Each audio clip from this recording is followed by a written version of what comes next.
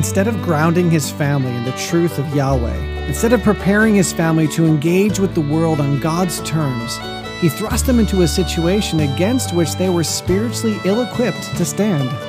Welcome to Truth, Love, Parent, where we use God's Word to become intentional, premeditated parents. Here's your host, A.M. Brewster. Thank you for joining us in this, our 8th season of podcasting. As we've taken this parenting journey together, we've found instruction, reproof, correction, and training for our parenting in many various texts. We've talked about some of the big family passages. We've looked at many principles that on the surface don't even seem to have direct application to parenting, but actually do. We've even talked about how to parent like the Holy Spirit. And I encourage all of you to listen to each of our episodes at least once. In fact, one of our longtime listeners, Christy, said in her opinion, every Christian parent should take the time to listen to this entire podcast at least once, if not more. Believe it or not, when I go back and listen to old episodes, I'm very often challenged by the needs in my own parenting. Sometimes I don't even remember certain episodes and the content sounds brand new, and more often than not, the Lord perfectly planned that episode for me and the struggle I was in. And if that can happen to me with my own podcast, I guarantee he can do that for you. This isn't parenting according to Aaron Brewster. These aren't concepts I've mastered. I find these truths in the scripture and I share them because we all need them. And today's episode is no exception. So in addition to all the wonderful topics we've explored, I've been challenged to dissect the lives of biblical characters who are not good parents and see if we can reverse engineer their experiences to discover where things went wrong.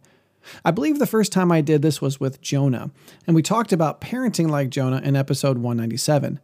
And I believe there are probably more negative examples of parenting in Scripture than there are good examples, so we'd better find out what God would have us learn from them. And so today we're going to discuss parenting like Lot. But before we do that, will you please consider giving to the financial needs of Truth Love Parent? Today is Giving Tuesday, and all over the world, people are donating to charities of every shape and size. And if you're joining us today, there's a very good possibility you've been spending a lot of time with us lately. So consider this. For the price of only one decent cup of coffee a week, you could become an Access patron on Patreon.com. Access patrons give $20 a month, and we have patrons who give more and less every month. If nothing else, please click on the 5 ways to support TLP link in the description of today's episode to learn more about this. You can sign up to become a monthly supporter, or you can just give a one-time gift, or both. Kara is one of our communication patrons, and she gives faithfully every month, and she's an incredible blessing to Team TLP and me. I know she would strongly encourage you to pray about the part God would have you play in supporting this ministry, and I thank you for your consideration. And now let's learn a very valuable lesson from the tragic life of Lot. For those of you who aren't familiar with this historical figure, Lot was the nephew of Abraham. They left Ur of the Chaldeans together and entered the promised land of Canaan. His account encompasses Genesis 11 through 19. Of course, the bulk of the discourse focuses on Abraham in those chapters, but the Lord gives us glimpses into Lot's life throughout those 9 chapters. Other than that, though, Lot is mentioned in only a couple other places in the Old Testament, but only within the discussion of a genealogy or named as an ancestor. And there are only 2 New Testament passages that discuss Lot, one of which is very important to our discussion today. Within the context of a larger message concerning the coming kingdom, Jesus himself mentions Lot in Luke 17:28 through 33. He says, "Likewise, just as it was in the days of Lot, they were eating and drinking, buying and selling, planting and building. But on the day when Lot went out from Sodom, fire and sulfur rained from heaven and destroyed them all. So will it be on the day when the Son of Man is revealed. On that day, let the one who is on the housetop with his goods in the house not come down to take them away, and likewise let the one who is in the field not turn back. Remember Lot's wife. Whoever seeks to preserve his life will lose it, but whoever loses his life will keep it." Apparently, Lot was famous or infamous enough of a character that Jesus' audience would immediately recognize him. And I would argue that based solely on what we know of Lot from the book of Genesis, that infamous would describe him much better. In fact, if it weren't for 2 Peter 2, 7 through 8, I don't think anyone would ever think well of Lot. In 2 Peter, we're told, quote, "He," referring to God, "rescued righteous Lot, greatly distressed by the sensual conduct of the wicked. For as that righteous man lived among them day after day, he was tormenting his righteous soul over their lawless deeds that he saw and heard." Unquote. 3 times in those 2 verses, God tells us through the pen of Peter that Lot was a righteous man, and twice we're told that the conduct of the people with whom he lived was a torment and a distress to his spirit. Now, why would that be a surprise? Well, for anyone familiar with Lot's story, you wouldn't necessarily have assumed he was a righteous man. Sure, we can assume he knew as much about Yahweh as Abraham did, and many people have tried to point out that Lot's choices weren't necessarily sinful. But today I want to discuss Lot's lamentable choices and apply them to our modern context. Therefore, it's going to be important to start with the understanding that Lot was a righteous man. Lot loved the Lord and believed in his promises. I will not be surprised to see Lot worshiping God in heaven. But he, like us, made some very bad choices that had a deleterious effect on his family. So let's start at the beginning. Abram, he hadn't had his name changed to Abraham just yet, and Lot moved from Haran to Canaan. Now, we don't know how many possessions Abram and Lot have at this point. It's never specified, but we do know that Abram had God's blessing on his life in a very specific way. You see, God had promised to make Abram a great nation and give him and his descendants many things. Anyway, Abram and his entourage avoid a famine by heading down to Egypt. However, while they're there, Abram makes a bad choice, and the Pharaoh nearly commits adultery with Sarai, Abram's wife. As a way of apologizing for what happened, Pharaoh gives Abram many precious gifts, including livestock and servants, and he sends them out of the country. Knowing Abram's character, I believe he likely blessed Lot with some of those gifts. And then in chapter 13, we're told that Abram and Lot had so many possessions that there just wasn't enough space for them to feed their livestock together. So Abram, being the nice uncle that he was, gave Lot a choice. In Genesis 13, 8-9, we read, "Then Abram said to Lot, 'Let there be no strife between you and me, and between your herdsmen and my herdsmen, for we are kinsmen. Is not the whole land before you? Separate yourself from me. If you take the left hand, then I will go to the right, and if you take the right hand, then I will go to the left.'" My friends, know this. Sometimes the most seemingly benign choices are the ones that set the trajectory of our lives. This choice didn't have to be a big deal. It wasn't an inherently sinful or bad choice, but like everything else in life, a good choice made for a bad reason will have negative consequences. Verse 10 tells us, "And Lot lifted up his eyes and saw that the Jordan Valley was well watered, everywhere, like the garden of the Lord, like the land of Egypt, in the direction of Zoar." Lot basically took the better of the 2 choices. The land that lay near the Jordan River would obviously be lusher and better for his livestock. In fact, to him it looked like the Garden of Eden, and it would be impossible to negatively judge Lot for this decision. But the Lord gives us more detail, and it's important that we understand what's going on. You see, I didn't read all of verse 10. This is how it reads, "And Lot lifted up his eyes and saw that the Jordan Valley was well watered everywhere, like the garden of the Lord, like the land of Egypt in the direction of Zoar." Parenthetical phrase, this was before the Lord destroyed Sodom and Gomorrah. Now again, this little addition about Sodom and Gomorrah doesn't seem to have significant import, but it does. You see, God wanted the reader to understand that Lot had chosen to move in the direction of 2 very wicked cities. Now, you may be thinking that I'm judging Lot's choice a little too harshly, but let's continue reading. "So Lot chose for himself all the Jordan Valley, and Lot journeyed east. Thus they separated from each other. Abram settled in the land of Canaan, while Lot settled among the cities of the valley and moved his tent as far as Sodom. Now the men of Sodom were wicked, great sinners against the Lord." Look carefully at the progression from general to specific. Lot first chooses to move toward the Jordan Valley. This was likely a huge area filled with numerous cities. But then we're told his eyes turned in the direction of Zoar. And then we're told Lot settled among the cities of the valley. And finally, we read that he moved his tent as far as Sodom. And twice in the passage, at the beginning when Lot made his first choice, and at the end of the account when he had moved comfortably into the city, God wanted us to know exactly where Lot was choosing to live and the kind of people that lived there. God called the men of Sodom great sinners against the Lord. Then in the very next chapter, we read that a bunch of kings of the area united in battle against a bunch of other kings, and the king of Sodom was on the losing side. But someone escaped and told Abram what had happened. So Abram takes his personal army of 318 men and goes after Lot and his family. To make a long story short, Abram wins, destroys the kings, and not only saves Lot and his family, but the rest of Sodom, Gomorrah, Admah, Zeboim, and Zoar. Now, this has all taken place over the course of chapters 13 and 14, but then we don't hear about Lot again until chapter 18. During this time, Lot has not only moved into Sodom, but he has also become a respected voice and likely somewhat of a leader of the city.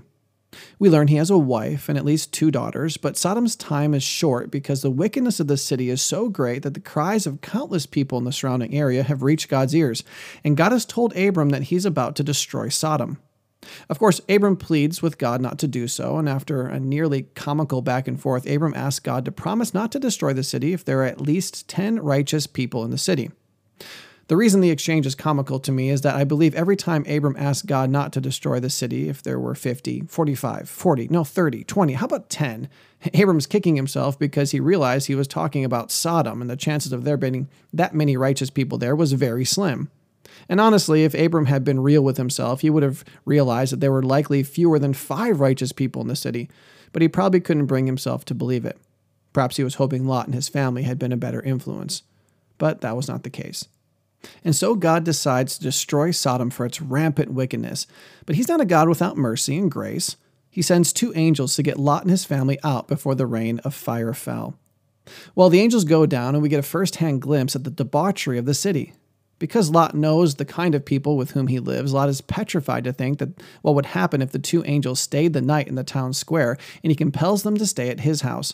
Of course, word spreads, and then we're told that every one of the men of the city soon surrounded Lot's house and demanded that he should send the 2 men out to them so that they could be gang raped by the entire city.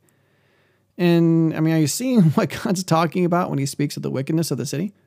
Finally, the angels blind the rabble and compel Lot to take his 2 daughters and his wife out of the city. Of course, being a decent guy, Lot tries to convince the 2 men who were to marry his daughters to flee with them, but the guys thought he was joking. And the story ends with the sons-in-law and the rest of the Jordan Valley being burned alive, Lot's wife refusing to obey the angels and being turned into a pillar of salt, and Lot's 2 daughters eventually getting him drunk and committing incest with him because they thought they were the only 3 people left on the face of the earth.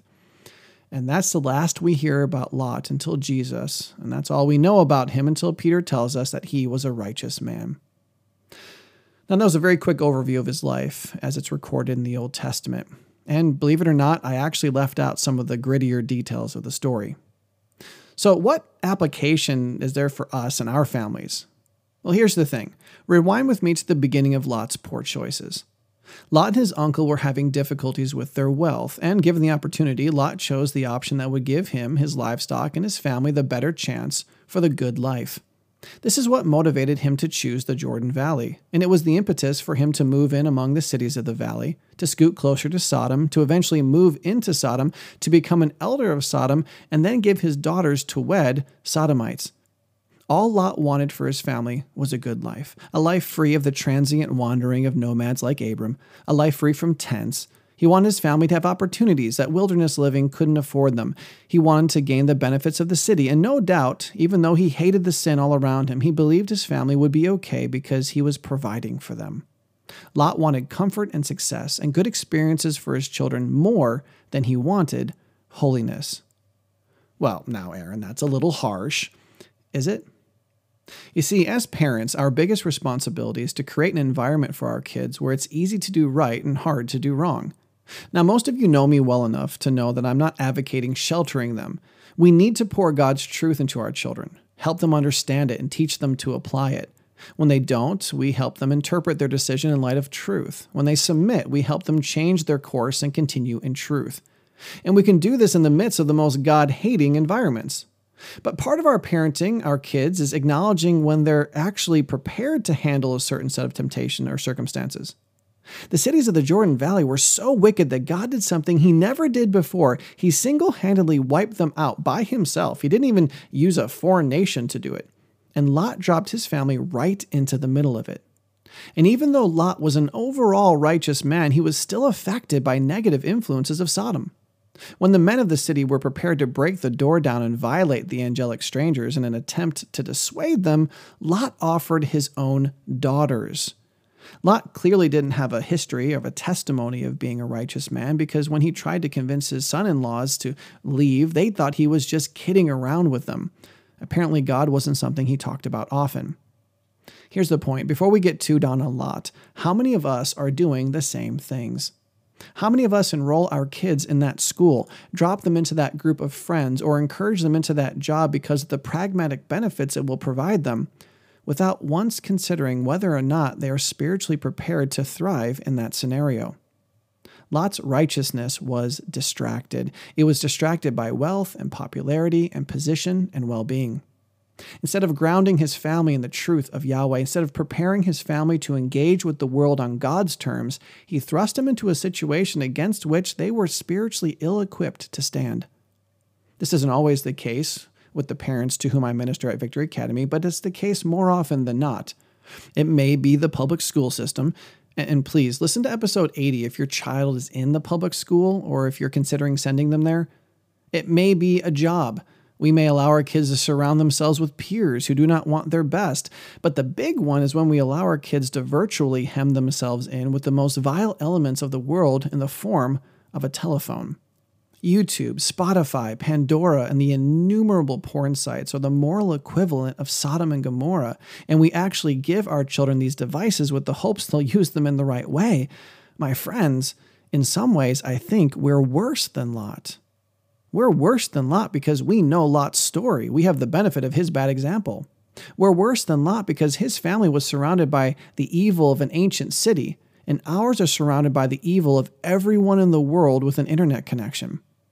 We send our kids to colleges and universities to be taught by atheists, knowing full well that our children are spiritual elementary schoolers.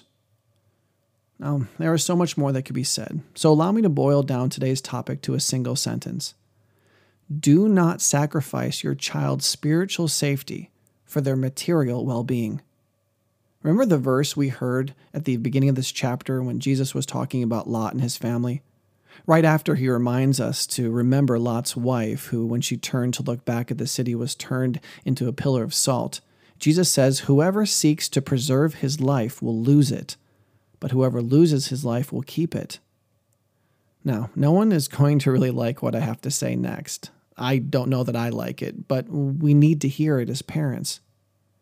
We would be surprised how many times God calls people whores, prostitutes, and adulterers. He calls them this because they reject a relationship with him, their creator, for cheap experiences and temporal pleasures. My friends, some of us are on the verge of whoring our children out, and we don't even realize it. We're sending our spiritually unprepared children into Sodom with the mission to graduate from a good school and get a good job, and we wonder how we're losing our families. Do not sacrifice your child's spiritual safety for their material well-being. Now, we have a number of episodes dedicated to themes just like this. In episode 80, we discuss how this reality is tearing down our kids in the public school. We talk about what God thinks about your kids' music in episode 23. We look at how to train your children to rebel in episode 43. We discuss the very real dangers of sleepovers in episode 62. In episode 88, we talk about apps you thought were safe for your kids, but aren't. We talk about their friends in our Friends series, which starts in episode 164. In episode 196, we discuss the very hard work of turning bad influences into non-influences. And way back in episode 12, we talk about how to prepare your kids, not protect them.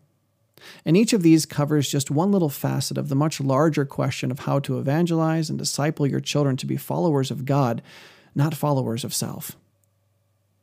Now, it's always a little awkward to ask people to share an episode like this, but man, oh man, do we need it. I think we do it without even realizing it. I think many times we, like Lot, really do have noble goals and lofty plans for our kids, but we take the very wrong road to achieve those desires. I also think we're tempted to think our kids are more spiritually mature than they really are. So please, download our free episode notes and really search your heart and your family life to see if you've potentially put your kids into a sphere that they're ill-equipped to handle. And then join us next time when we discuss who the chief of sinners is in your home.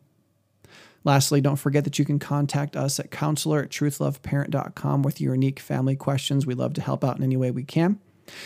And I know that I didn't offer too much practical help for avoiding the temptation to parent like Lot, but I wanted today to stand as a warning.